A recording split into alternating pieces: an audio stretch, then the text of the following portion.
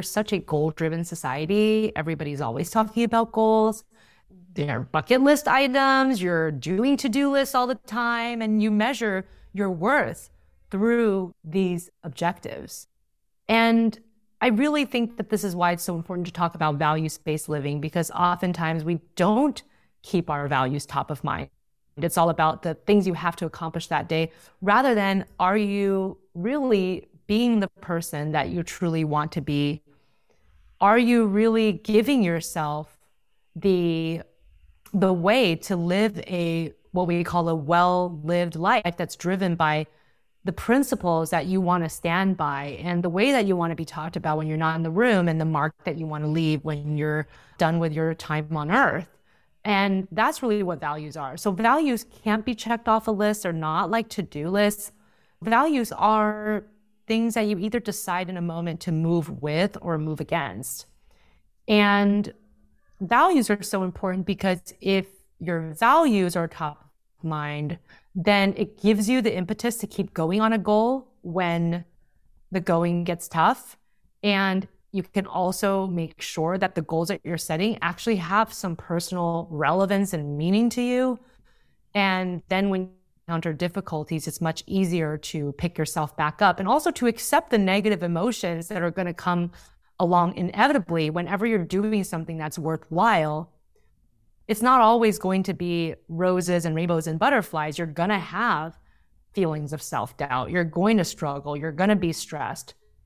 But you're going to be able to accept all of those emotions much more if you know that it's in service of a high value.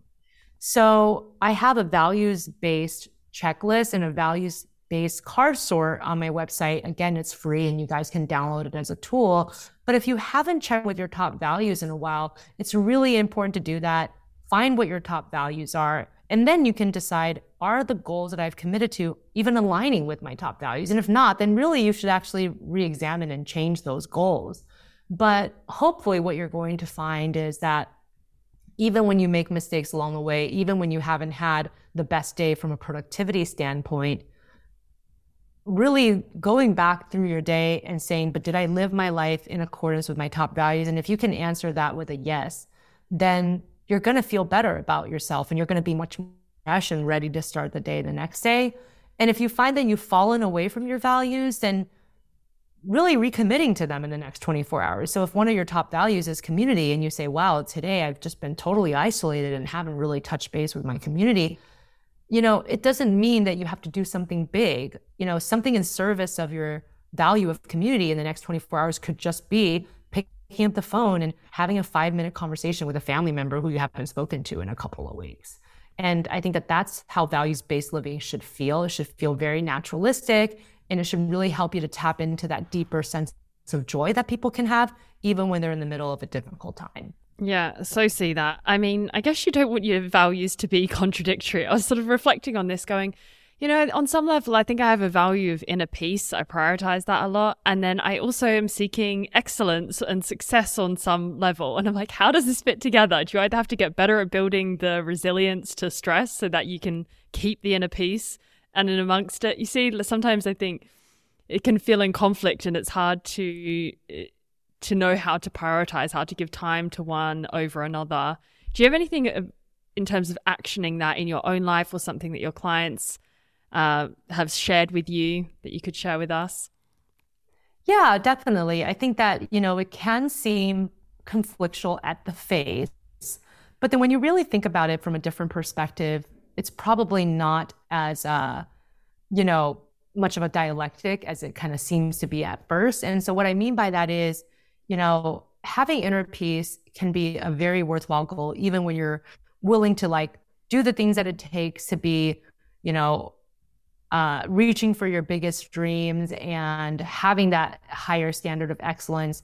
And the way that inner peace comes is through, did I do things in a way that is consistent with my values that are also at the top of my list? Things like building knowledge, for example, that could be a top value of yours, or having integrity in the work that you do. So it may not be that the peace comes directly from, obviously, the stress that can be triggered when you're such a high person, but the peace comes from, but I've done things in integrity. I've done things in a way that promotes my own knowledge and makes me a better expert. And therefore, what I'm doing is I'm providing value to other people, right? So that's a way that peace can come with being highly achieving. And then another thing is that the peace can come from learning sometimes to say no despite being high achieving. So like really having a way to, think about, should I really say yes to this even though it sounds like a great idea? Because there's just not enough time in the day. And if I really want to do the things that I've committed to well, then I have to say no to this one thing.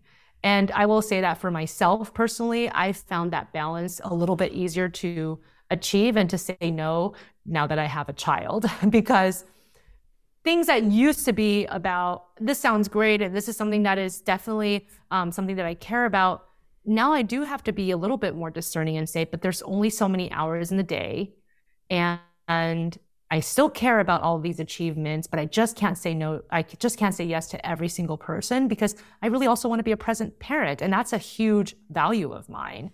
So again, just understanding that intersection with your values and your goals, and always, being willing to check into it because it's going to evolve throughout your life and during different situations. Yeah, exactly. I think that's something I wanted to just ask is, I guess it goes without saying, the idea that our values do change as our life circumstances change around us.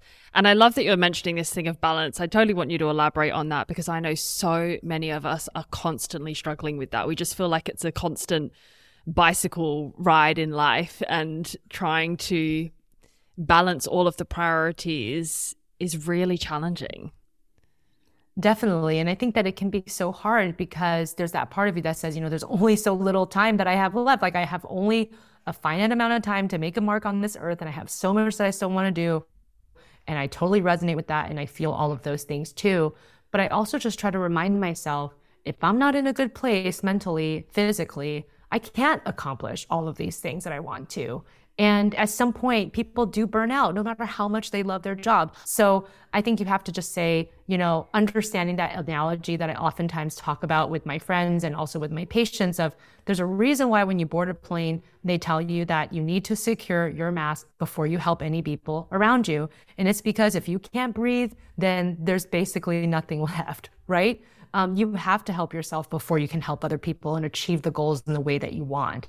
So I think it's really about, really assessing that, understanding the importance of self-care, that it's not a luxury, that it's actually necessary, and knowing that you deserve that self-care. I've talked to people who say, I don't know if I even deserve it really. Maybe that's part of why I feel guilty when I'm doing self-care, because there's so many other things I have to do and there's all these responsibilities, but it's not a luxury. If you don't take care of yourself, then you're not going to be able to do all of the things that you set out to do, and certainly not the quality that you want to do it. And you're going to miss out on the enjoyment of it. You're going to miss out on the present-mindedness of being able to actually enjoy the process on the way to achieving the goals.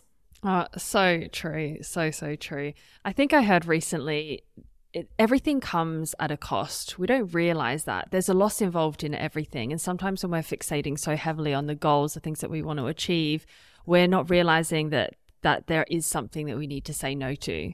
So would you say for the people who are stuck with that, what you're saying about keeping your values center right in front of you, let yourself be guided by them, because that is how you're going to live a life on your terms, and one that is truly fulfilling and satisfying for you.